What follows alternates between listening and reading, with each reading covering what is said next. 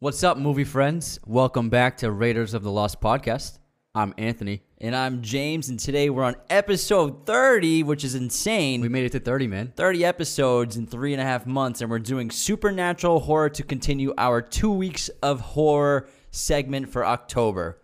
And so this episode is going to feature It Chapters 1 and 2, The Babadook, It Follows, Sinister, and Insidious. And this episode of Raiders of the Lost podcast is brought to you by Manscaped. Get 20% off your order and free shipping using coupon code Raiders of the Lost at checkout. Again, Raiders of the Lost at checkout for 20% off and free shipping. And I'm really excited to talk about all these movies, especially It. The remakes were phenomenal. Babadook is really cool. It Follows is one of my favorite horror films of the last decade. And Sinister and Insidious are really cool, very interesting supernatural horror movies too. Yeah, and aside from the It movies, the other four are original ideas, so it's always fun when they're not adaptations, especially if they're not remakes as well. Yeah, I agree. And before we get started, if you like our podcast and our content, the best thing you can do to support us is share our podcast, either the YouTube channel and subscribe to it, or the audio versions on Spotify, Apple Podcasts, Google Podcasts, Amazon Music, wherever you listen to podcasts, you can find us. We're mostly word of mouth guys, so please share us with your movie friends, your family members. This is a cool show that we really think they'd be into. Really cool. Again, subscribe to the YouTube channel, hit the notification bell, leave a comment on YouTube, leaving 5-star reviews on the audio streaming services. Obviously, you can only do it on Apple Podcasts, but that really helps us so much, especially the written reviews. Helps us get seen by other new podcast listeners. For real, I know everyone says it, but it really does work. We also have a Patreon, so you can support us monthly there. Each patron gets specific perks depending on the tier they subscribe to monthly. The top tier patrons get a monthly shout-out on the podcast, which we're going to do right now. So thank you, Caitlin Signorelli, Mason Taylor, Harrison Ball, Logan Schroeder, Harry Roscoe, Nate Moore, Riley McDonald, Michael Karanja, Caleb Fleming, Justin Weimer, Andrew Sullivan, and Angel Mendez for being our top tier Patreon patrons. Thank you so much for the support, everybody. We love you guys. Thank you so much. And anyone who hasn't signed up, feel free to check out our Patreon. You get perks like personalized videos, so check it out. Let's get into this episode of supernatural horror, starting with It Chapters 1 and 2. Both were directed by Andy Muschietti in 2017 and 2019, respectively. It Chapter 1 follows in the summer of 1989, a group of bullied kids band together to destroy a shape-shifting monster which disguises itself as a clown and preys on the children of Derry, their small Maine town. And these movies are sharply directed. Muschietti did a phenomenal job for this, being It Chapter 1 being his second feature-length film that he directed. The first was Mama, which starred Jessica Chastain, who reprised another role in It Chapter 2. The first one was wildly successful, making $700 million box office on a $35 million budget. It grossed $123 million just opening weekend in North America. That's crazy for a horror movie. Yeah, it set the horror record for opening weekend. The second film, $75 million budget, $473 million box office, which it's $200 million less, almost, but it's $200 million less, but it's phenomenal, and that's a really great gross. Anything over $200 million is really good for a movie with this budget. Yeah, for a horror movie especially. Yeah. So over $1 billion box office on a total budget of $110 million between two films is absurd. Yeah, Muschietti, like you said, he made Mama. He actually made that as a short film and showed it to Guillermo del Toro, who loved it so much he actually produced Mama, and Jessica Chastain also starred in that movie. And then with these adaptations of It, I'm like you and I, we grew up in the 90s, and we were like emotionally scarred by the miniseries of It. Yeah, and it was just like a different look too, in aesthetic. So that miniseries, it was scary, but you look back on it, it's kind of cheesy, especially the design of Pennywise. But it was 1990 again. Yeah, so it was 1990, and it was a TV miniseries, so it wasn't a film. For BBC. Yeah, and then when this came out, they perfectly captured Pennywise and updated him to the 21st century in terms of his design. It's gritty. He's terrifying looking. The design of Pennywise is just brilliant in this. He's got those cracks on his forehead. He's got that crazy hair. And his costume, it has like a Victorian-esque look to it, and it's very muted colors. It's silver and white for the stripes. And so it's just a very grim look for Pennywise. My favorite part about the design is probably those red streaks that go from his mouth, lead all the way up past his eyebrows, It adds like an edge to the character. You know what I mean? Yeah, almost like he's a doll or something. Yeah. And It obviously is a Stephen King adaptation based off his enormous novel. And like you said, Pennywise was originally played by Tim Curry, and the new It is played by the very talented Bill Skarsgård, the younger brother of Alexander Skarsgård, who you'd know from True Blood and a bunch of other movies, in Tarzan. Gustav Skarsgård is also an actor, and they're the son of Stellan Skarsgård. And this is kind of like the Swedish royal family of Hollywood actors. Yeah, they're all great. Yeah, they're all very, very good-looking family, too. Yeah, Stellan Skarsgård, their dad, is probably the most accomplished Swedish actor behind Max von Sydow. Yeah, he's amazing. Yeah. This was really Bill's first big role in Hollywood, and it was absolutely phenomenal and a terrifying performance as Pennywise.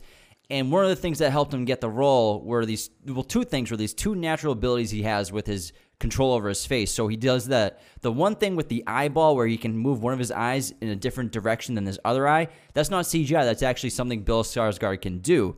And so that was actually accentuated a great effect in the film, as well as this lip curling ability he has. So Bill went into the audition, and what set him apart from a lot of the other actors besides this phenomenal performance is he can naturally do that lower lip curl that gives Pennywise. Like purses it. Yeah, it's like really weird looking and almost looks fake, but that's not CGI either. He can do that, and they accentuated that big time in the film whenever Pennywise was on camera. It's something that Skarsgård has used to scare his little brothers throughout their childhood, and now it ended up working perfectly for the character.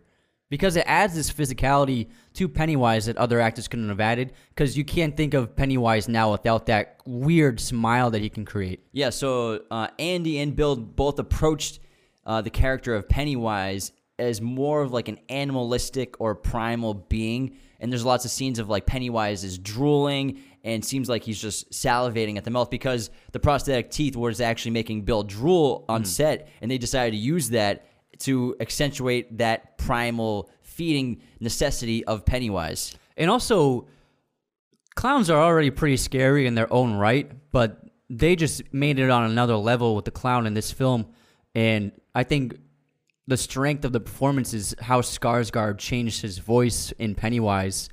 And that first scene where he's talking to Georgie, and you hear him speak for the first time, and his voice is just terrifying, and it changes in pitch, and it goes from growly to sinister to trying to be friendly all in one. And he has these moments where he just kind of like zones out. Like he seems to be like that animalistic side of him, like you mentioned, just kind of takes over for a moment, and he kind of freezes, and you can just see like the hunger in his eyes to kill these children and to eat them and to feed on them. The opening scene to It Chapter 1 is one of the most terrifying I've seen in theaters because we obviously know of it from the past drama, and obviously it's just infamous in horror novel lore in writing and in the horror community. And so we have this scene where we know something horrible is going to happen. We saw the trailer. We know about Georgie. And then just we also feel like Georgie. We're curious about this clown in the sewer. And like he seems kind of nice, but also he's kind of terrifying in the same way. So we're curious to see what's going to happen if we keep talking to the clown just like Georgie. And I love how they lit it where only his chin and mouth are in the light, but his eyes, even though his eyes are in the shadow of the sewer, they're still glowing. Yeah. It's crazy. And then it's just obviously terrifying when eventually it lures Georgie as close as possible and takes a bite and rips his arm off his body. And it's just horrible. And it's a perfect way to set you up for the movie to be like, this is what the movie's going to be about. We just bit off a 7-year-old's arm. Yeah, you ready for this? Watching Georgie scream and fall to the pavement with his arm severed and he's just bleeding out. It's horrifying. And then there's that great shot where Machete goes to a bird's eye view, and then you just see its arm reaching across the sewer and stretching for his leg, and then he just pulls him under. It's an incredible scene. You know what the scene is, what's going to happen if you've read the book and seen the miniseries, but still they filmed it and made it in a way that was just terrifying and shocking still. And modernized, like you said earlier. Yeah. And the interesting thing about Bill was they had filmed half the film already before he even started shooting because he spent so much time with Machete and the costume and makeup department, like depicting the character and getting it set up and figuring out how to act it out and everything. And it took that much time. And then the children in the movie didn't even meet Skarsgård or see it until on set for the first scenes they had to shoot with him. They had already filmed half the movie themselves. And so the first time they ever saw Pennywise was as Bill Skarsgård. And there are all these rumors on set of what he looks like. And the kids were like, they're terrified to see it and also super excited and anxious. It's like, because they're like, 13 years old while they're filming this. So they're like, oh my God, what's it going to look like? We hear he's doing this. We hear his lip looks like this. And then on set, he's terrifying. And it's like almost real fear and reactions that the kids are feeling. And the kids often were so scared by Skarsgård that after each take and after scenes, he had to like joke around with them and calm them down a little bit to just make them relax a little bit because it is terrifying. Yeah, and Muschietti actually purposely separated them until their initial scenes together in order to keep the reaction real when they finally saw him as Pennywise, so they didn't know what he looked like on purpose. So what is it, and what are its powers? Well, so Pennywise is his creation. But I would say, obviously is some kind of alien being that has, for some reason, maybe somehow crash landed to Earth or traveled to Earth on purpose, where I think it maybe could be stuck on Earth, and now it's just spends every 27 years feeding on fear and feeding on humans to survive for its like long hibernation. It's like a kind of like a squirrel or any animal that hibernates, where when it's awake in the summertime, it just gathers as much food as it can in order to be able to sleep its long sleep during hibernation. So I think it has a similar life cycle to those kinds of animals. Yeah, exactly. It's explained in the books and the movies. It's a millennia ago. It crash landed in North America in a cataclysmic space event, and we eventually find out in It Chapter 2 that it's an alien being. But if you never saw the original or read the book, the first movie, it doesn't seem like he's an alien yet. And so the powers of it include shape-shifting, and we're told that we can never truly comprehend its true form. We can't understand it because of our tiny human brains, so we can never see what it really is. But while on Earth, it transforms into forms that humans can see and that humans can understand. Mm-hmm. Specifically things that terrify humans in public because, like you just said, it feeds off fear and also feeds off human beings. It's similar to Freddy Krueger and then the Bogart and Harry Potter. The Bogart and Harry Potter, where it can read your mind and understand what you're most afraid of in the world, and then it can physically alter its shape to become that thing. Exactly. So telepathy is another power of it. So it can read our minds, it can see our deepest fears, and understands us so well because of that. It also has mind control, and the perfect example is the members of the Losers Club feel in Chapter 2, like after they leave Derry and they're living their lives, they have basically forgotten what's happened in their past, except for Mike because he's still in Derry. But everyone else totally forgot until they got the phone call, and then they get back to Derry. And even while they're back in Derry during that dinner scene at the Chinese restaurant, they still don't remember what happened. They don't even really remember why they're all there, but they're just having a great time. And then the memories come back, and then it starts to lure them back in. And it can also avert people's attentions from its carnage, because otherwise the horrors of what's happening in Derry would be a global phenomenon. They'd be news stories. That's why all the adults in the story are actually completely oblivious to the horrors that are going on, because every 27 years, so many kids go missing, so many deaths happen, and every adult turns a blind eye, and they're completely oblivious to anything that's happening. And also, they've become so influenced by its powers that they themselves have become horrible people, and they're kind of monstrous in their own way. Every parent in this movie is a kind of monster to their children because of this influence that it has over the community. And an example is that television show, the program that plays in several scenes on the TVs in everyone's homes. All the parents are watching it, and it's like a kid's show with a woman who's like the main lead of the show. And then multiple times it can be seen in the show as well. And then the dialogue that the kids and the woman are saying are like horrible things like kill them, kill them, kill them. And also Pennywise uses the show to influence kids. There's a scene where the woman in the show says, "Go, it's fun to play in the sewers. It's safe and fun time to have with your friends. Go to the sewers." So he's like influencing media in the community to get kids to go to the sewers. Exactly.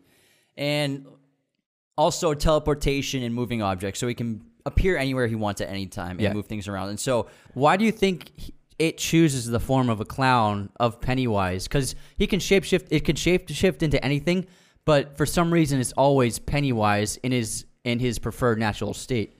I think it's because it has to blend in with its surroundings as well as to seem also scary, but also non-threatening at the same time. Like, for example, when it first arrived, it was during when Native American tribes were around in the area, and it appeared as, I think it was an eagle. So the Native American tribes, they were obviously terrified of the eagle because of the power an eagle has, but they don't really seem too threatened by it because it wouldn't really attack them. So I think a lot of people felt the same way as the clown when it was in the early 20th century when he started doing the clown routine, or the end of the 19th century. Yeah, the traveling circus. And so again, the traveling circus, clowns are kind of weird and scary looking, but also it's a good thing. It can entice people into it. Especially kids. They can be drawn to clowns as a non-threatening form of entertainment. Yeah, so it's kind of a fascinating but also fearful element at the same time. I think that as well, but I also think that it enjoys being a clown. It's like created this perverse evil clown, and I think it just generally enjoys being Pennywise more than anything else. It has fun as Pennywise, and so I think that's why he's always the clown. That's a good point. Yeah. That's interesting. Like it's like it, the entity is like very simple-minded, but it's just pure evil and anarchic and cruel, and it enjoys toying with its victims, and it has a lot of fun out of what it does and takes pleasure in it. And so I think the manifestation of the clown represents that. Absolutely, I agree with that. And in terms of the clown, and throughout the film, the movie has amazing special effects, incredible makeup, and I think those are probably the two biggest strengths besides Bill Skarsgård's performance to bring Pennywise to life in the modern world, in modern cinema. Yeah, and there were actually, just like with Heath Ledger playing the Joker, there were these ridiculous news story rumors saying that Skarsgård developed mental issues after playing It, and wasn't going to sign on for a second one. But obviously, as we learned, he had so much fun playing Pennywise and signed on immediately. And he and the director were actually planning out It Chapter 2 before it was even greenlit by the studio. Yeah, I think people, again, these are actors. They're playing performances and they're doing something they love. Heath Ledger had a blast being the Joker. Bill Skarsgård, I'm sure, had a blast as Pennywise. The only thing that I've read about him being plagued with because of the role is nightmares. So he said he consistently had nightmares for a couple months of Pennywise attacking him in his dreams. But even Bill Hader had nightmares about it, acting opposite of Pennywise. So, that makes sense because when you're, especially in filmmaking today, when you're in that character and the wardrobe and the makeup is so convincing, as you see you become transformed in the mirror as Pennywise and you don't even recognize yourself. Yeah. Because of today's technologies and today's advancements in special effects and makeup, I'm sure anyone would have nightmares over that, but he's not crazy at all. He's a normal guy. Yeah. And also I think a thing that adds to Pennywise's imposing nature is the fact that Bill Skarsgård is 6'4". So he's huge already. So seeing a giant, tall clown like that is just absolutely terrifying. Wouldn't have worked with Dan Radcliffe for sure. I love you, Danny. All right, but let's get into the child actors because we had some amazing performances in this movie. So we have Bill is played by Jaden Martell. Richie is played by Mr. Stranger Things himself, Finn Wolfhard. Bev is Sophia Lillis. Mike is Chosen Jacobs. Eddie is Jack Razor. And Stanley is Wyatt Uris. Everyone was really good in this movie. And you'll see, the acting in this movie is almost as good as this Chapter 2, and we're dealing with some really heavyweight actors in Chapter 2. Obviously, the acting's better there, but they did a great job for being kids in their, early teens, 12, 13 years old. Yeah, and I even worked with Chosen Jacobs. I took photos of him for a magazine, and he's a very nice kid and seemed very bright.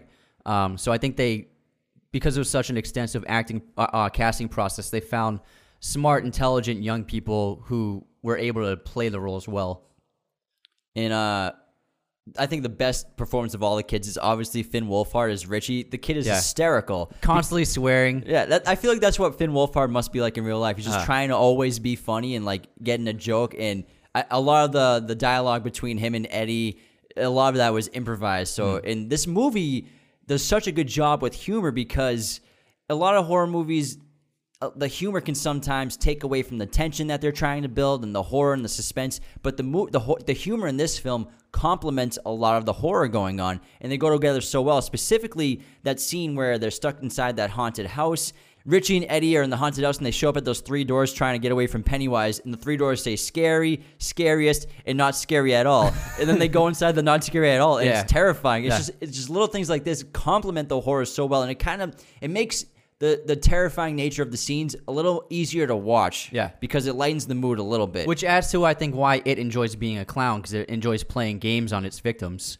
And then in terms of the humor, like you said, with Finn Wolfhard and the kid who plays Eddie with their improvised dialogue, if it works so well because it sounded like how kids really talk. Because that's how we do talk when we're 13 years old. Because in so many movies, young kids, like teens and kids in elementary school, they're always written in a way that doesn't seem real. Because I think a little too PC. Yeah, too PC. But I think a lot of people try to avoid the fact that a lot of young kids, they can be very vulgar. I think it might be the most vulgar in your life is when you're like 13 years old. Because when you learn how to swear and what these words mean, you want to say it as much as possible. So swearing often that's what we did a lot when we were kids with our friends. We swore all the time. No filter at all, man. So I think that's the reason why, since all these young teen movies are PG-13 or PG, you never hear kids swear. And so listening to kids swear regularly throughout the film added to the reality of like, oh yeah, this is how kids really talk to each other. Yeah, that's legit. We're always screaming at each other like that. Super relatable. Something really fun that the filmmakers did in this film is they actually hid Pennywise in the background of lots of shots throughout the first act of the film. It's pretty much showing that Pennywise is stalking the kids in every scene, everywhere they go. Gradually builds up more and more. Yeah, and so examples are when Ben is going through the historical book, there's a photo of an Easter egg hunt from like the early 1900s, and then there's an image of Pennywise in the background behind the kids.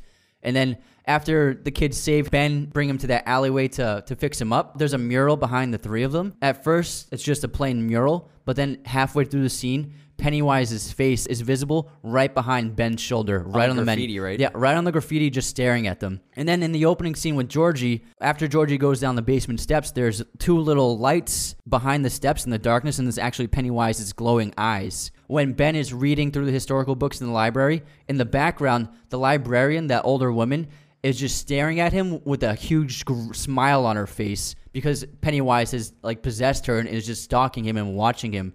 And then in Bev's house, there's a little shot of a clown doll that looks just like Pennywise. And then when the kids are talking in the Derry Town Square and there's a little show going on a stage in the background, there's a clown on stage.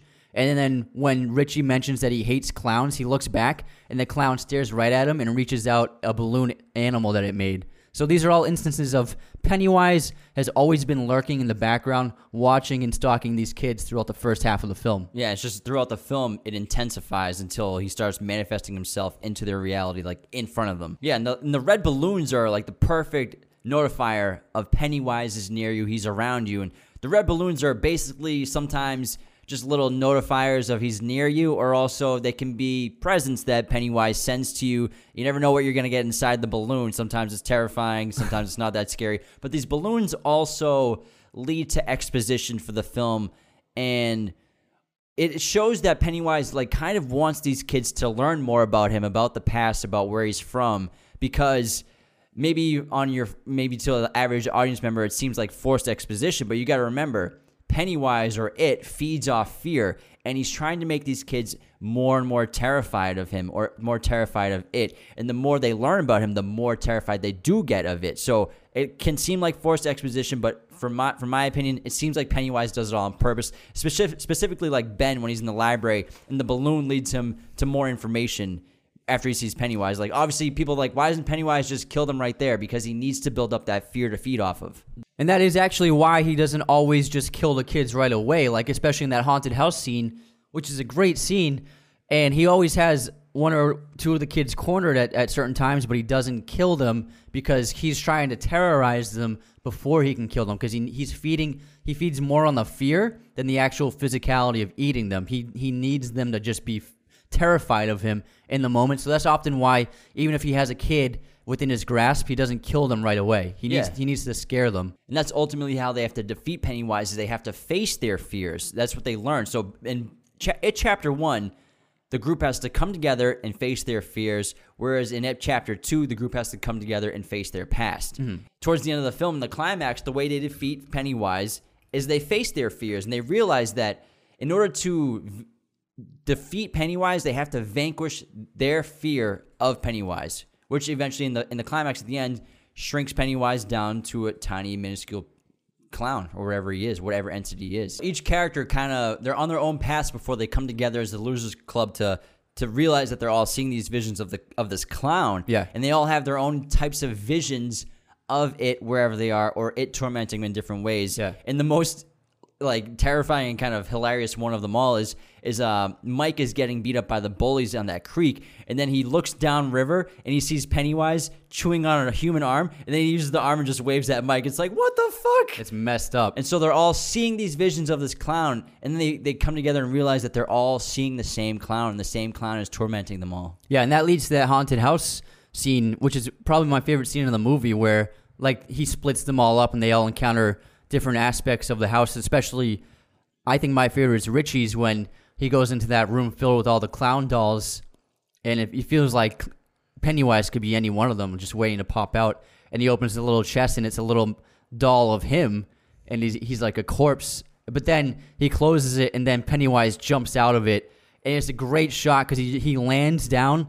It's kind of like this like superhero kind of landing, and then Muschietti zooms in on him, and he's just got this horrific looking evil smile on him, and it's like, oh shit, this is Pennywise. Yeah, and the thing with Pennywise is the kids are really the only ones who can see what's going on. Again, he makes all the other adults and all the members of Derry like unable to see what's happening or are oblivious to everything. And the perfect example is we have a bunch of scenes with Bev and her very abusive father, and specifically the scene where the bathroom just becomes covered in blood, that Pennywise, she pulls the thing out of the drain, just blood comes spewing out everywhere. And that's his way of tormenting Bev. And the abusive father comes into the bathroom and doesn't see any of the blood all over the walls, doesn't see the blood covered with her. And then we have this scene where the kids clean up all the blood, which doesn't really make a lot of sense to me. Yeah. But I guess it's like a fun little trailer kind of thing, and it's like a little bonding moment. Yeah, getting together and doing something together. But it still doesn't make sense if no one can see it. Why are you going to clean it up? Yeah, and then all of the kids' main fears, they extend. It's not just what you physically see. So, for example, Bev's fear in life is growing into maturity in adulthood as a woman, and that's why it's blood as the physical manifestation of that. And Eddie, his biggest fear is a leper because he's afraid of dying of sickness and illness because of how his mother has raised him, of being fearful of everything and germs, and thinking that he has pre-existing conditions, which he doesn't really. And then Mike's fear is those burnt up corpses because his parents died in a fire. And then Stanley's is that painting in his dad's office, which represents his fear of his bar mitzvah, because his dad is the rabbi and he's not living up to his potential that he thinks of him. I think Ben's is the headless body chasing him through the library because he looks in the book and there's that. He finds a photo in the tree. There's just a child's head, a severed head in the branches. So I think that's why he sees the severed body chasing him. And so the finale of It Chapter 1 is the kids, again, come together, they face their fears, and they have this epic battle with It. And we see all these amazing special effects, again, of It shape-shifting. He's like that giant spider monster, and he comes and attacks him in different ways. And it's a really fun climax. It's terrifying. And it's also satisfying the way they work together to defeat It. But the problem is It hasn't been defeated, which obviously we know was going to happen. We know that it was going to be a two-part movie. And so It Chapter 2 follows the same group of the Losers Club 27 years later, because, again, every 27 years, that's when It, like you said, comes out of its hibernation. And now the crew the Losers Club has to come back together to defeat It for good, because Mike calls them all on the phone and reminds them of their blood oath that they all made to each other to come back if It ever comes back to haunt Derry again, to stop it. And it's because after the opening sequence where It attacks that gay couple, Mike sees written under the bridge, Pennywise has written, "Come home." And so he knows that Pennywise is back.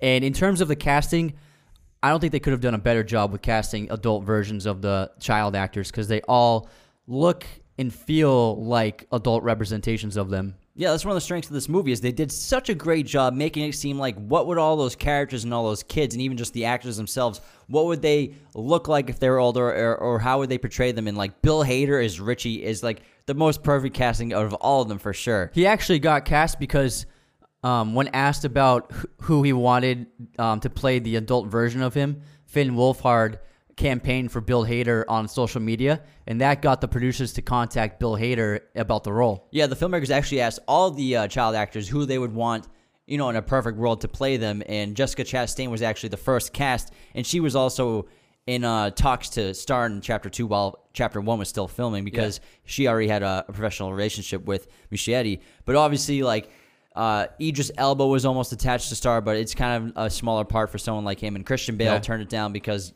it's Christian Bale. You know, he's not going to play part of an ensemble with 4 other guys. What was he going to play, Bill? Yeah, I think he would have been Bill. No, one of them, yeah. He's too big for that. James McAvoy's awesome, though, as Bill. He does a great job. I think McAvoy did it because he's actually a massive Stephen King fan and has read pretty much all of his books. Yeah, and that's why Idris Elba was almost in it because he did Dark Tower and also a huge Stephen King fan as well. Yeah. But they didn't get everybody. But Jessica Chastain and Bill Hader were top choices of the children because the girl who plays Bev, Sophie, right? Lillis, yeah. Yeah, Sophie wanted Jessica Chastain, but obviously that worked out too. I mean, if you need a redheaded actress, who's it going to be? Her or Bryce Dallas Howard. Yeah. Again, though, the acting is a lot better in It Chapter 2. And I like It Chapter 2, but my personal opinion is It Chapter 1 is a lot better. Not saying that, again, It Chapter 2 is a bad movie. It's great. It just doesn't have the emotional connection, I feel like, for me with It Chapter 1. I think because the plot and storyline of It Chapter 2 is kind of bunched up and goes back and forth a lot because there's so many flashbacks, which I understand you kind of have to tell the story about the children and the more they learn about it and what happens after they defeat it, but also constantly going back and forth in time with each character eliminates the ability to create like one long storyline and one long plot. And it's kind of just all pieced together. And the runtime is absurd. It's 169 minutes. And these two movies combine 5 hours and 4 minutes of runtime, which is it's kind of exhausting because It Chapter 2 does have some slow and tedious beats to it. Yeah, but it actually is more accurate to the book because the way the book is written is it's always flashing forward and backward throughout the entire novel. It's not like the novel is two halves. It's always intersecting between adults, children, adults, children. Well, yes and no, because the first half of the book is still like the whole coming of age journey of like It Chapter 1. Yeah. And then, that being said, I think that some of the kill scenes in this film are absolutely horrifying. Especially that first one when he lures that little girl under the bleachers and he's just lit by like the little match. And then also, probably my favorite kill scene is when Bill chases that kid into the fun house, the mirror house, and he's trying to save the kid, and the kid's like, "Why are you following me, mister? Why because he tried to stop him earlier." Yeah, so he thinks that Bill is like a weird stalker, old guy trying to like, I don't know, do whatever he wants to him. And then they're stuck in the fun house and they're separated by a pane of glass. And then all of a sudden, Bill sees Pennywise standing right behind the kid between another piece of glass, and he's just licking the glass. And then he starts bashing his face into the glass and eventually breaks it and then just destroys the little kid. Yeah, and we can tell that Pennywise has already had interactions with this kid in that kid's own world because he talks about how, they're not, clowns aren't in the sewer, they're in the bath drains because he's obviously been visiting him in his home. Yeah. So you can foresee or guess that Pennywise is probably haunting almost every child in the town of Derry. Oh, definitely, 100%. And although Chapter 1 follows the story of these children who are faced with the hardships of this monster and fear, Chapter 2, the opening of the film, is about all these adults who are facing their own real-life monsters and their real-life hardships. You know, like Jessica Chastain's character, Bev, is dealing with an abusive husband. Bill is struggling with his with the adaptation of his novel to screen in the film production.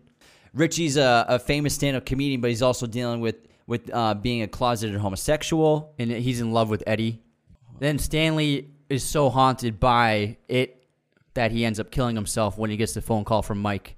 And then Ben's a very accomplished architect, but you can still, he's troubled from his past and also the ability, and also because he's still in love with Bev. Yeah. For example, he kept that note inside his wallet for 27 years, which is a little crazy, Ben. For a little obsessive. It's a childhood crush. Let it go. Guys, never even kissed. Stephen King also has a cameo in It Chapter 2. He plays the owner of the shop where Bill goes and gets his bike back, because in It Chapter 2, each of the characters of the Losers Club has to go back to their past and find a talisman, because Mike brings them back and reveals to them that the only way to stop it is with this ancient ritual called Ritual of Chud. And so in order to fulfill the ritual, they all have to go back to their past, find their talisman from their childhood, and then come together with their talismans to perform the ritual to stop it. And the bike is Bill's talisman. It's something like that they loved intensely or had a moment from their childhood that meant a lot to them. Yeah, so for Bev, it was the poem that was written to her that she hid inside the wall. Yeah. They kind of separate Bill on purpose a lot throughout the film. He kind of goes off on his own one-man missions to stop it, which prevents them from performing the ritual until towards the end of the film. But also, for me, it kind of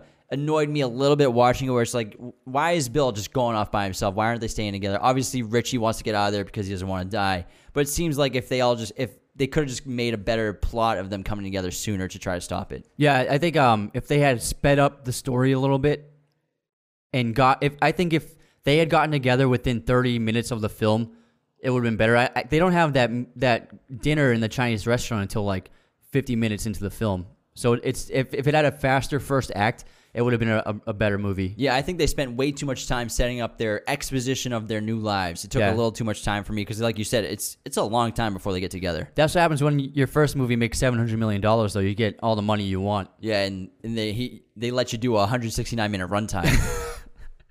I think that's why the film wasn't as successful as the first one, because the reviews obviously weren't as great. But when you have a movie that plays at 2 hours and 40 minutes, it limits the number of showings you can do each day, as opposed to a movie that's 2 hours and 15 minutes. So that movie, the first movie, could maybe in one screen, it could probably get like 6 viewings a day, whereas the second film, maybe 3 screenings a day. So it limits the number of times people can actually watch the movie physically. That's wicked smart, dude. Yeah. That's why studios are always trying to keep movies at around the 2 hour mark, because at around 2.5 hours, it limits the number of screens, the number of times you can show it. Unless it's a Chris Nolan movie and they're just going to put it on every screen in the theater for a week. Or Lord of the Rings. Those can be as long as they want.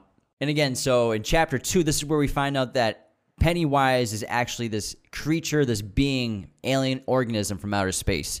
So in Chapter 1, they have to face their fears. In Chapter 2, they have to come together and face their past to have this showdown with Pennywise. In the novel, like you said, it's the ritual of Chud is this psychic battle, and there's actually no way to properly show that in the movie. It would have been too confusing for the audience. So yeah, they like bite tongues and like say things. Yeah, it's on a psychic realm. It happens. So in the film, I think they wisely made the ritual fail, and so the reason why they failed was because Pennywise killed like those Native Americans who tried it at first. So Mike tricks them into coming and thinking that this ritual will work, and he thinks that their belief that it works will make it stop Pennywise, but it doesn't work at all. And so they have to literally do the same thing they did in the first one, where they have to overcome their fear of Pennywise in order to belittle him and make him shrink down in his stature. And then the lack of fear is what weakens him and gives Mike the ability to literally just rip his heart out of his little body. And so it's the same ending as the first one. So the number 27 is often associated with this story. Obviously, the film was released 27 years after the original 1997 television miniseries. In the book, it's mentioned that it returns to Derry every 27 years. Jonathan Brandis, who played young Bill in the original film, died at 27 years old. This movie was released 1 month after Bill Skarsgård's 27th birthday. 3 of the childhood actors in It Chapter 1 are all 27 years younger than the actors who portrayed them in It Chapter 2. The official U.S. release date was 9/8/2017. 9 plus 8 plus 2 plus 0 plus 1 plus 7 equals 27. The second film was released on 9/6/2019. 9 plus 6 plus 2 plus 0 plus 1 plus 9 equals 27. Creepy. Pretty cool stuff. Yeah, some of that was on purpose, like the release dates for sure. Another fun fact is that Finn Wolfhard was filming Stranger Things Season 3 at the same time as It Chapter 2. So he was bouncing around between sets for an entire summer filming both of these things. There's a lot. Obviously, this novel is over 1,100 pages long, so they couldn't fit everything in. And so, obviously, plenty of scenes were deleted for the film. But I think the most famous thing that they deleted from the novel was after the children defeat Pennywise the first time, they actually have an orgy in the tunnels, in the sewers. And obviously, that would have been extremely strange to see in a movie. And so they wisely cut that out. Yeah, because they're children. I think Cary Fukunaga wanted to make that in his version. I think that's why the studio cut him from the film. Yeah, no one would have wanted to see that. And it's just pretty messed up, too. Yeah, it's a weird thing. Yeah, it's a really poor character development, too, for Bev in the book, too. Yeah, and also I'm not a fan of how, with Bev in the film, they could have, because they changed everyone's adulthood backstory except for Ben, who's an architect in the book. Everyone else's is different, and Bev stays the same as the book, where I felt like if they should have had her maybe not be in another abusive relationship, because it felt like it's a cliche to have a female character in multiple abusive relationships and kind of just like a damsel in distress. But she is a strong character throughout the film and like is one of the leading leaders of the Losers Club in defeating it. Yeah, I would say that's my biggest thing that I don't like about the second one is like they could have given her a different character backstory as an adult. I think it would have worked better. The adult losers in It Chapter 2 wear only one outfit each while they're in Derry. So they each had 50 to 60 variations of the same costume. But again, Chapter 1, one of the best horror movies made in the last decade for sure. Mm-hmm. It Chapter 2, very good movie, but I wouldn't put it in that class. For It Chapter 2, the child actors, they're actually 3 years older than when they were when they filmed the first It. But the scenes for the flashbacks, they had to be, they took place in the same time period as the first film. So they actually digitally de-aged all of the child actors to be the same age as they were in the first It, because obviously a bunch of them sprouted up in height and were growing like facial hair and stuff. So they had to train the actors to make the pitches of their voices higher, and also they digitally de-aged and shortened them for the film. Yeah, well, and physically and practically, they had people wear like stand on boxes or wear shoes with platforms or something like that. Because I think like Ben specifically, the kid who plays Ben, grew like 6 or 7 inches in that 3-year period. I bet. This episode of Raiders of the Lost podcast is brought to you by Manscaped, the leaders in men's below-the-waist grooming. Manscaped offers precision-engineered tools for your comfort, obsesses over their technology developments to provide you the best tools for your grooming experience. Get 20% off your order and free shipping using coupon code Raiders of the Lost at checkout. Again, Raiders of the Lost at checkout for 20% off and free shipping. This is a great brand, guys. Awesome products. They sent Anthony and I their performance packages. This isn't exclusively just for men. I highly suggest if you have brothers in your life, your boyfriend, your father, this is a perfect gift. The holiday season is coming. Any guy would be ecstatic to get anything from Manscaped. I'm telling you, it's legit. I will never use another clipper buzzer for the rest of my life. Let's move on to The Babadook. In 2014, debut feature written and directed by Australian filmmaker Jennifer Kent. The film follows Amelia, who lost her husband in a car crash on the way to give birth to her son Samuel. Samuel's constant fear of monsters and reaction to overcome his fear doesn't help her deal with the stress of being a single mother. Things get even worse when a strange book shows up at their house called Mr. Babadook, a monster who eventually hides in the dark shadows of their house, haunting their everyday existence. This film is such a great, unique, original story idea for a horror film. And Jennifer Kent made a film about grief and put it in the context of a supernatural horror film to great effect. It's a fantastic movie. Yeah, this is an incredibly intelligent story because when you analyze it and see what it's really about, it's not about a possession. It's not about being haunted by a monster. It's like you just said, it's about grief. And we all deal with grief in our lives. Some people's grief is more devastating than others, but it's something we cannot avoid as human beings, no matter how hard we try. The only way to conquer grief is to face it. Yeah, some people, like you just said, it affects people differently. Some people, grief overtakes their lives and it dominates them, and they succumb to the inability to overcome their grief and their pain from their past, whereas others learn to control their grief and keep it buried. The Babadook stars Essie Davis as Amelia and Noah Wiseman as her son Samuel. And both of these actors give amazing performances, and Noah Wiseman is great as Samuel, one of the best childhood actor performances I've seen for a kid in his age range. He's like 8 years old in this. 6 years old? Yeah. Wow. He's amazing. He's very emotional and violent, and he does a great job. And the thing with Sam is that he's so erratic, and he's violent, and he's loud, and he's annoying, and his behavior is so bad that it's part of the reason why Amelia kind of can't stand being around him. Even though he's her son, she hasn't loved him like a son since his birth at all. You know what I mean? Yeah, Kent expertly crafts the first act of this film. In the first half is the storyline through the lens of Amelia, who's reality is blurred because she's suppressed her past and suppressed her grief, and she hides and refuses to acknowledge the death of her husband. And one of the ways that she does this is, obviously, Samuel was born on the night that her husband died in the car crash on the way to the hospital. So Samuel has never had a birthday on his birthday. He's never celebrated on his own birthday. He's always had combined birthday parties. So that's one of the ways that Amelia hides her grief. She also hides every piece of memory, every photo of her husband in the basement. Yeah. And so, for the example about the birthday and not giving Sam the birthday on his actual birthday, because of it's the death day of her husband, it's because Amelia can't help but associate the death of her husband with her son. And so that prevents her from ever being able to establish a true motherly relationship with Sam. She's never been a mother to him because when she looks at him, she thinks of the death of her husband.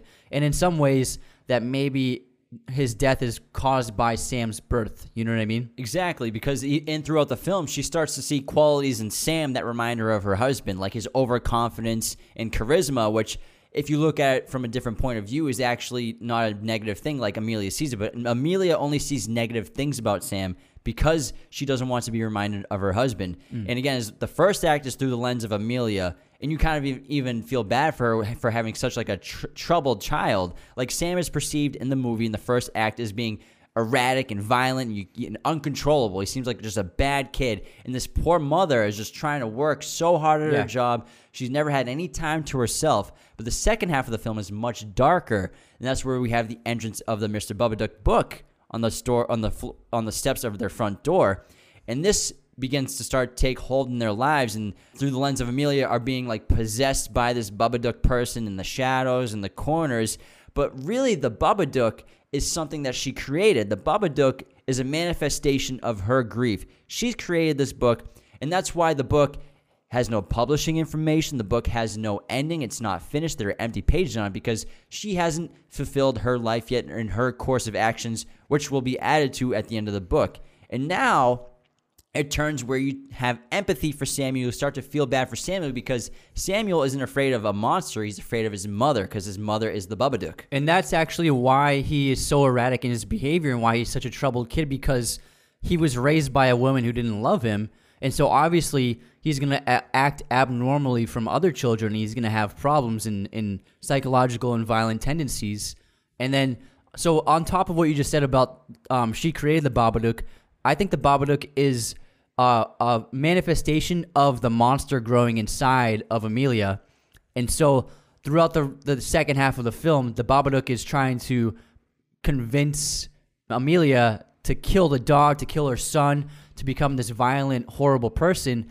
And as the second half of the film stretches on, it's beginning to get a tighter grip on her and gain more power in her because the monster inside of her is growing more power. And that's what's causing Sam to be so fearful of her, is because the Babadook isn't the monster of the house. Amelia is the monster. Yeah, and she doesn't see it yet. The first time she gets a glimpse of herself as like this crazed person is there's a murder in the neighborhood of similarly of a mother killing a child, and there's a news report that she's watching of local news station, and she sees herself in a window of her house, and she's just giving this weird, eerie, maniacal smile to the cameras, and that's when she finally sees, what the hell is that? That can't be me. Why am I looking like that? Mm-hmm. Because she still doesn't understand that she's the monster. She's the one causing the mayhem in Samuel's life with her actions. But she at first thinks that Samuel is the one causing all these strange things to happen. For example, when she finds the piece of broken glass in her food, she thinks Samuel put it there, but what really happened is that piece of glass refers to the car accident that they were in the opening of the movie, because the movie opens with the car accident, and then she's floating through the air after the crash, and then there's broken glass flying all over the place. So that's a correlation to the glass she finds in her food. So she's manifesting her past traumas into the present. Yeah, and you can really get a good sense of where her mind is at and how it's so dysfunctional in the scene where she's clearly very tired and, single mother working nonstop, and she's never had a day off in her life, and her boss tells her to go home early from work one day. And so she, for the first time in years, has like some hours to herself. She doesn't have to look after her kids. She doesn't have to work. And instead of going home and like taking a nap and relaxing, she goes to the mall and she gets ice cream. And the whole sequence and the whole scene, it's like almost like a fairy tale or a dream. It's very blurry. Her vision's off and on. She seems almost like she's high or something because she's really never experienced anything like this. And it shows her that she's been trying to escape her reality for so long. Mm-hmm. And it, again, gives you a sense of this mindset that she's in. And then on top of that, as the Babadook is growing in power in the household, in the possession of her, it manifests in her behavior towards Sam, where she starts becoming very aggressive and violent. And when he tells her that he's hungry and wants dinner, she yells at him in a horrible way and tells him to like go eat worms or something. And so the monster inside of Amelia is growing and it's beginning to lash out. And so it's going to get to the point where it becomes a violent and aggressive encounter with Sam. Yeah, and it becomes pretty obvious that she's the Babadook at the point where Sam tries to call a neighbor on the phone for help or someone on the phone for help, but Amelia locks all the doors and windows and cuts the cable lines for the phone so he can't call anywhere. And now we realize that Sam the whole time has really been a prisoner to Amelia's actions and Amelia's mental instability. Yeah, but unbeknownst to her, throughout the later half of the film, Sam has been developing these tools and weapons to fight the Babadook. So he has that slingshot thing. Slingshot. He sets up the rope on the bottom at the top of the staircase to trip the Babadook, and then Amelia thinks that his imagination is just going wild and that he's doing all this crazy stuff because there's something wrong with him. But what ends up happening is that just as Sam planned, he built all of this stuff to defeat the Babadook, and he uses it on his mother. When she eventually on that fateful night, she becomes extremely violent and aggressive with him, and so he shoots her in the arm with a little arrow, and then he knocks her in the head with the slingshot. And then as she chases him down into the basement, she trips over that tripwire that he set up, and then after this, he ties her up while she's unconscious. So his plan to capture the Babadook was actually his plan to capture his mother. Yeah, and it worked, and we have a very emotional scene because Amelia's tied up with rope, and she doesn't really fully understand what's going on yet. And Sam, you can tell Sam still loves his mother very much, and he hugs her, and he knows that she's not right, and she's dealing with the death of his father too. And so you can tell that he really loves his mother despite the fact that she's been turning into the Babadook. And this is where Amelia has to defeat the Babadook herself. Similar to It, where the children have to face their fears, Amelia has to face her demons. She has to face her grief. Finally, she has to accept what happened, and she has to tell the Babadook to go away. She has to stop it, and she has to live her life accepting the fact that the father and the husband are dead. And she vomits the black sludge out of her body, which is her expelling the grief, and she and Sam embrace because she's finally chosen to be a mother to him for the first time in his life. And I love the ending of this movie because Sam finally gets his first real birthday party on his birthday, and then we show the film ends where she goes down into the basement with this bowl of worms, and she just puts it on the ground, and she tells basically tells the Babadook to eat.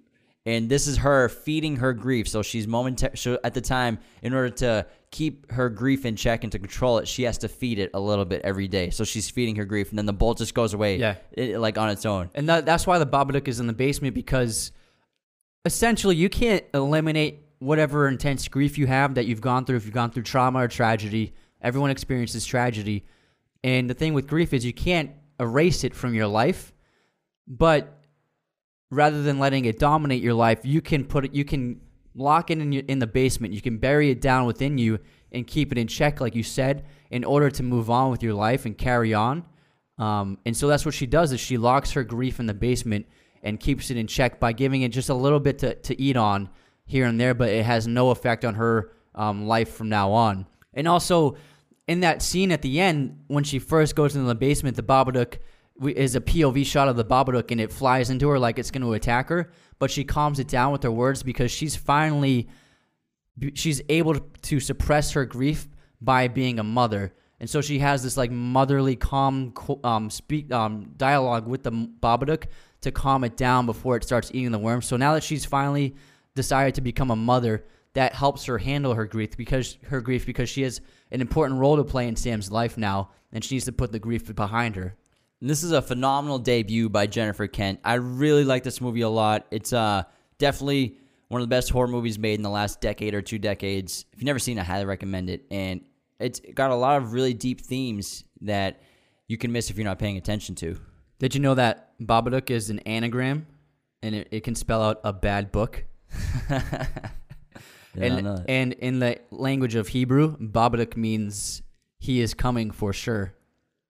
It's pretty good. Yeah, but this is a great horror film. If you haven't seen it, it wasn't released theatrically in America. It just went straight to Netflix when it was released in 2015. But it's one of the most original, unique, fantastically made, well-shot horror films we've seen. Yeah, very artistic. A lot of artistic cinematography and filmmaking, and it's great. It's a good time. Let's move on to It Follows, directed in 2014, written and directed by David Robert Mitchell. After a seemingly innocent sexual encounter, 19-year-old Jay finds herself plagued by strange visions and an inescapable sense that someone or something is following her. Faced with this burden, Jay and her friends must find a way to escape the horrors that seem to be only a few steps behind. This film was a $2 million budget, very successful with $23 million box office, with even just a limited release. Stars Micah Monroe as Jay, who is terrific in this movie, and she sort of is like one of these like new modern scream queens because she had a few back-to-back great horror movies. She did The Guest, which is a lot of fun. Oh yeah, you're right. I liked her in The Guest a lot, and then she made this. And she's also been in another horror film with Bill Skarsgård, ironically, who's also in this episode. She was in the Independence Day sequel as well. Yeah, so she's an awesome young actress. She brings a very natural like vulnerability to her characters, and you combine that with her soft beauty, and she makes a very innocent and relatable person on camera. Yeah, It Follows has the strength of having an incredible premise for a movie monster where this thing is, whatever it is, the entity is invisible to everyone unless you've been cursed by it. And the way the curse spreads is people spread it to each other by having sex with each other. And then once you've been given the curse, you can see the entity. But just like it can transform and morph its shape and persona into all sorts of into any kind of person it wants to.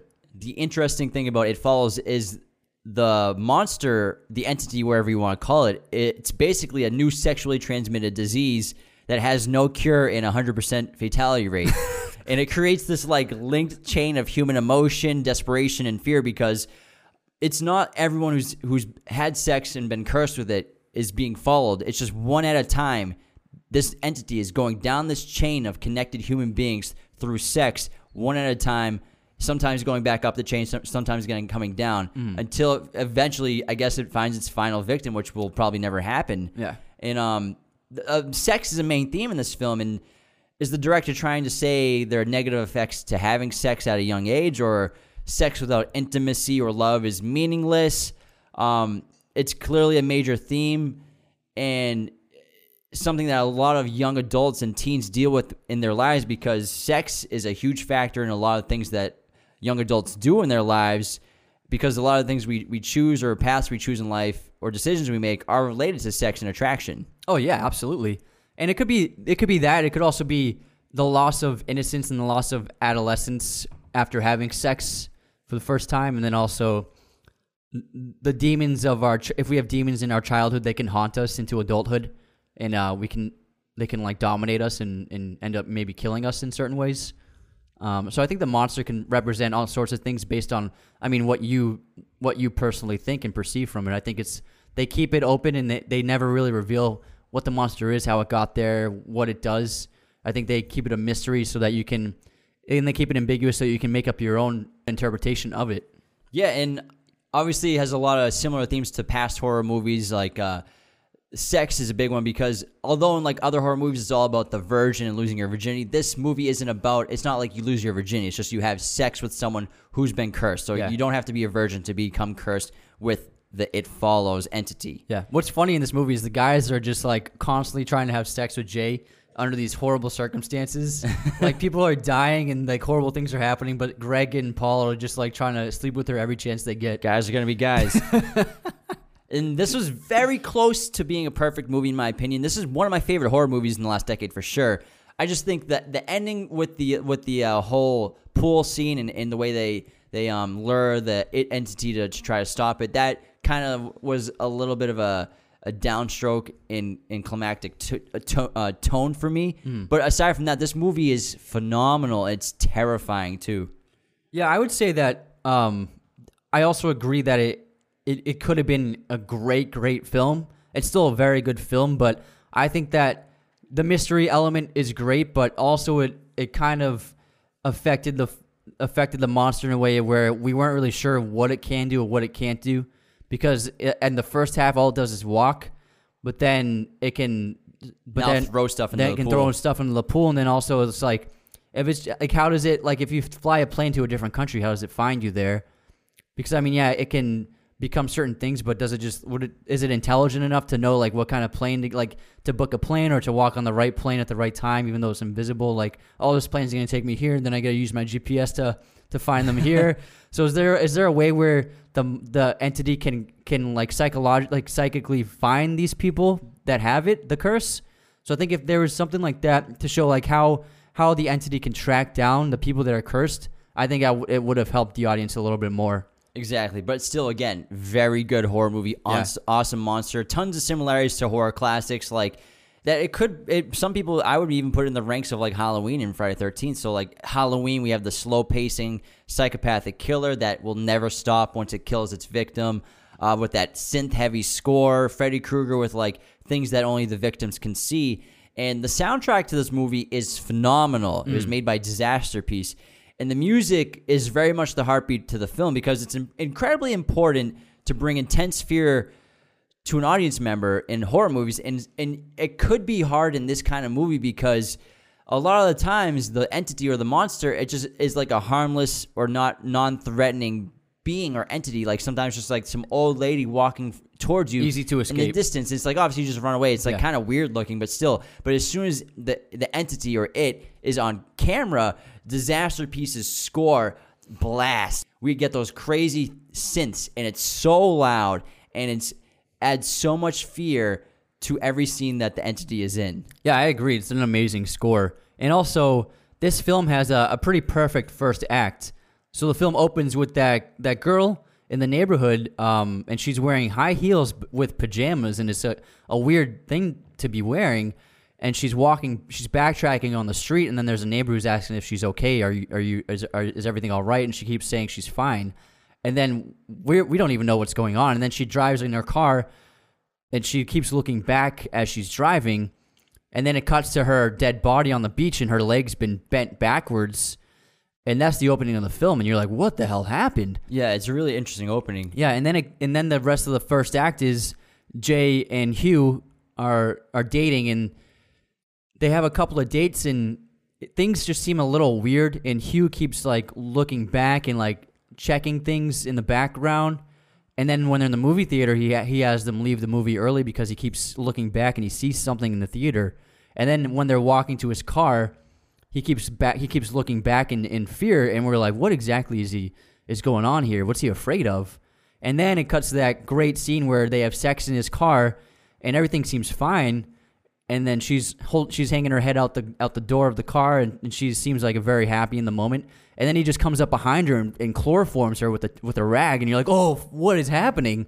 And then that leads to the best scene in the movie, I think, is where she's strapped to the wheelchair, and he gives her the rundown of what exactly is going on with the monster and the curse.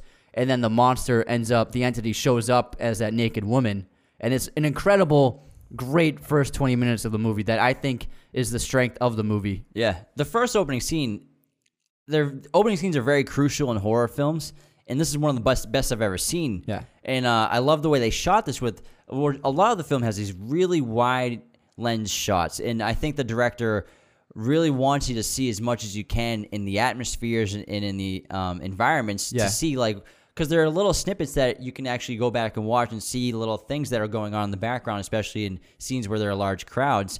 And the opening scene is just that one camera, and he pans like 180, and goes 180 back, and you're just watching this girl. The way they filmed this movie was great because, again, watch it again, tons of wide-angle shots. You can see in these crowded situations where the director purposely has multiple people will often be very far away, but just walking towards the camera, towards the characters, and just in the back of your mind, you're thinking, is one of those things the entity? And it's very scary when the monster's in close proximity, especially when Jay goes into her kitchen and the naked girl is in the kitchen, and then when she's trying to lock herself in her bedroom, and you think she's safe because she's surrounded by her friends and her family, and that's the thing.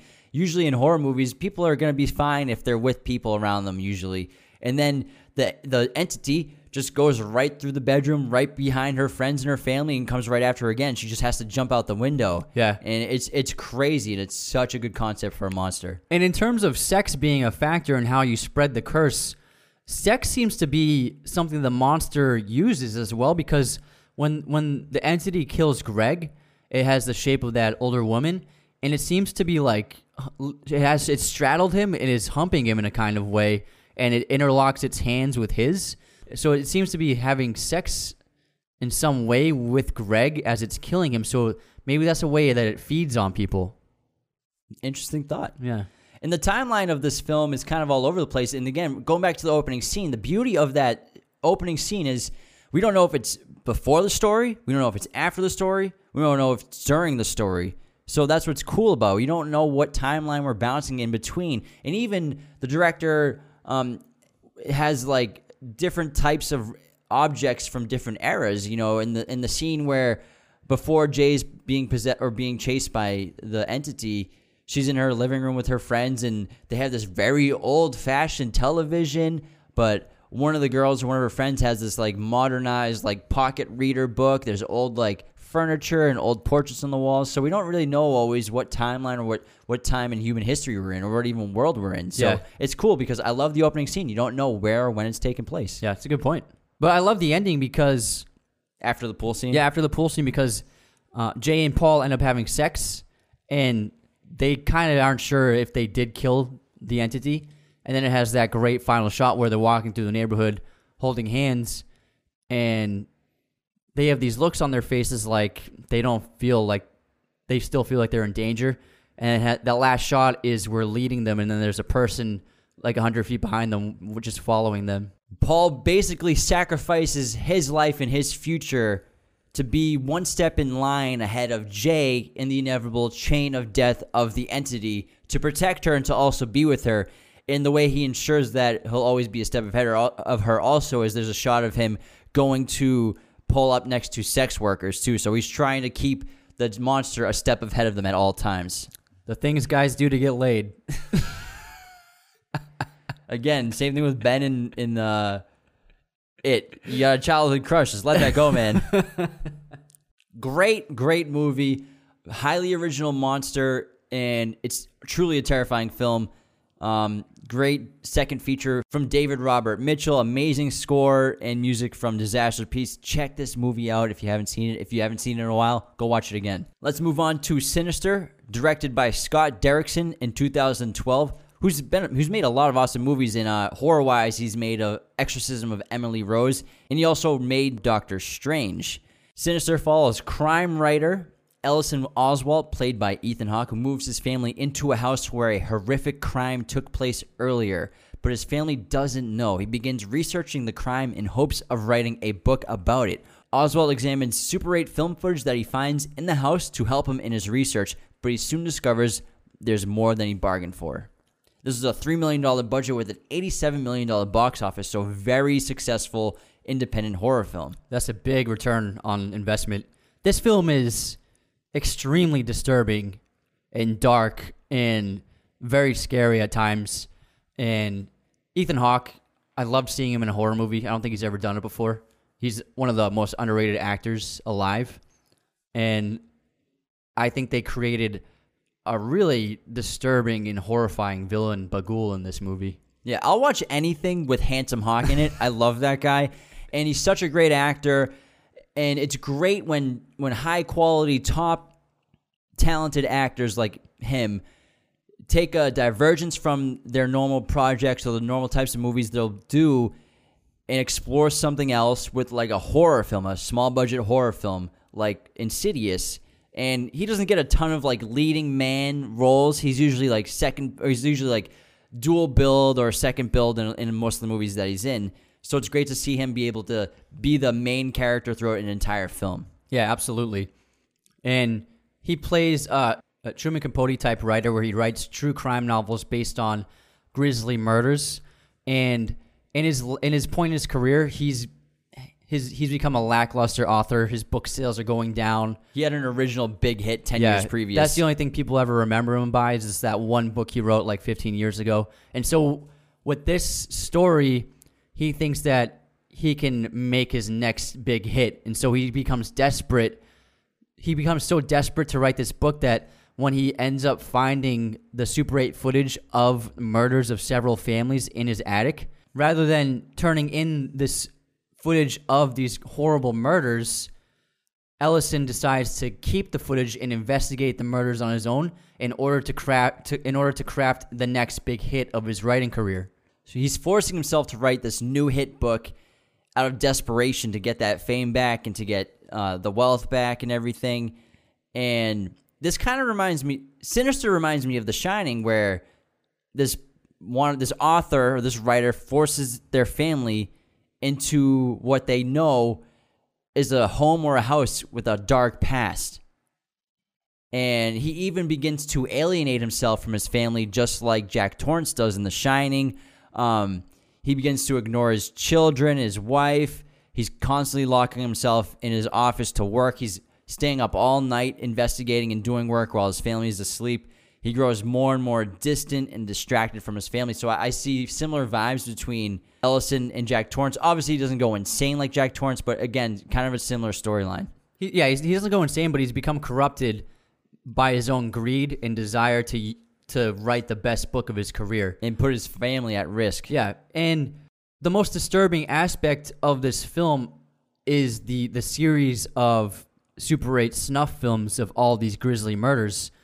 And it was a really smart way to depict this by just making it home video footage, because it makes you feel real in a way, and it makes it feel tangible, and like it makes it more disturbing. The film reels show different murders. One is that family hanging from the tree, and then the next is the family having their throats slit while they're sleeping in bed, and then the next one is a family being burned alive in a car, and then the next one is a family being drowned in a pool. The last one is a family being run over by a lawnmower. And these are all shot in POV style by the killer. And so we're very curious who the killer is, and that's what Ellison wants to try to figure out. He wants to figure out who's committing these serial killings, and that's what he wants to write his book about. And he thinks that if he can be the person to catch this killer and write a book about it, he could be insanely famous and wealthy because of it. And what's even more disturbing about these Super 8 films is they're given very innocent-sounding titles, and also the dates encompass several years.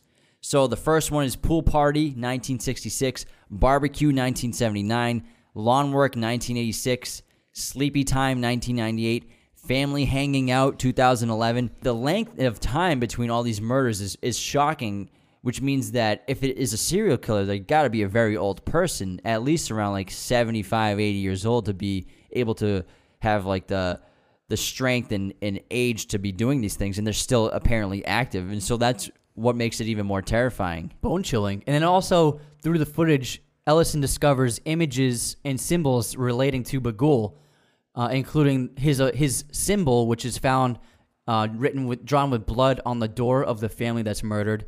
And then also there's that image, that really disturbing image of Bagul standing in the bottom of the pool, and he freeze frames it, and it's just, Bagul's got this incredibly disturbing design to him with those dark silhouetted eyes and that pale skin, and the shape of his head and face is just really scary. And it's a great villain because we see just subtle hints of him and tastes of him rather than him having like his entire scenes in any kind of dialogue at all. Yeah, so Bagul, I think throughout the majority of the film, is a very interesting new like horror icon killer that they tried to create, and I think it had the potential to become a horror icon.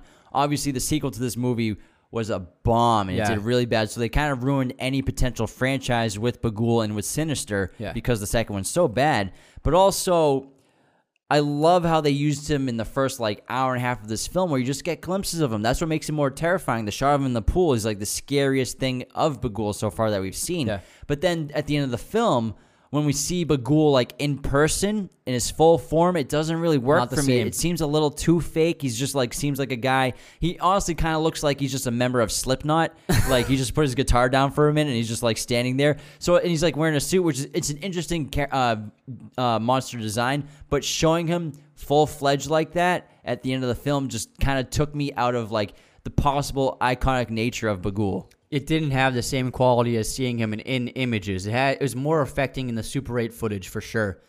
And then we learned through Professor Jonas, who Skypes with Ellison a few times because he knows symbols. And he tells the story of Bagul and how he's an ancient deity who feeds on children's souls, which is just a terrifying concept to think about. He says it so casually, too. Yeah, and the fact that we know that this is really happening, so it's just a horrifying thing to even think about. Also, I mean, I like Vincent D'Onofrio a lot. He's a great actor. And also, the deputy's pretty cool in this movie. He's a good character. Yeah. But these two characters are really just heavily there for the cliche of exposition in this horror film, which I think they could have done a better job getting all this information to Ellison in a different way or to the audience in a different way. Obviously, sometimes horror movies fall into cliches that they can't avoid. But other than that, this is a great film, taking away some of the cliches it does with the forced exposition with these characters. Yeah, and it's got the really great twist at the end where we find out that all of the killings, it wasn't done by a serial killer or Bagul. It was actually done by all of the children in each family. So each family was killed by one of the members of the children because they were haunted and possessed by Bagul, and he got them to kill their family. And then having the children kill their families allows him to bring them into his plane where he can devour their souls for eternity. Yeah, and it's a really disturbing shot with him with the daughter with his hand on her shoulder. Yeah, Bagul, and the way, and then ironically, Ellison spends all his time researching and studying these Super 8 films and becoming so obsessed with them that he eventually becomes the character and subject of one of the Super 8 films himself at the end of the movie. Yeah, it's a great climax. And what happened was Ellison put him and his family into the link of Bagul's killings and possessions by what happened. What the deputy discovers is that every family that was killed, they previously lived in a home where the other family was killed.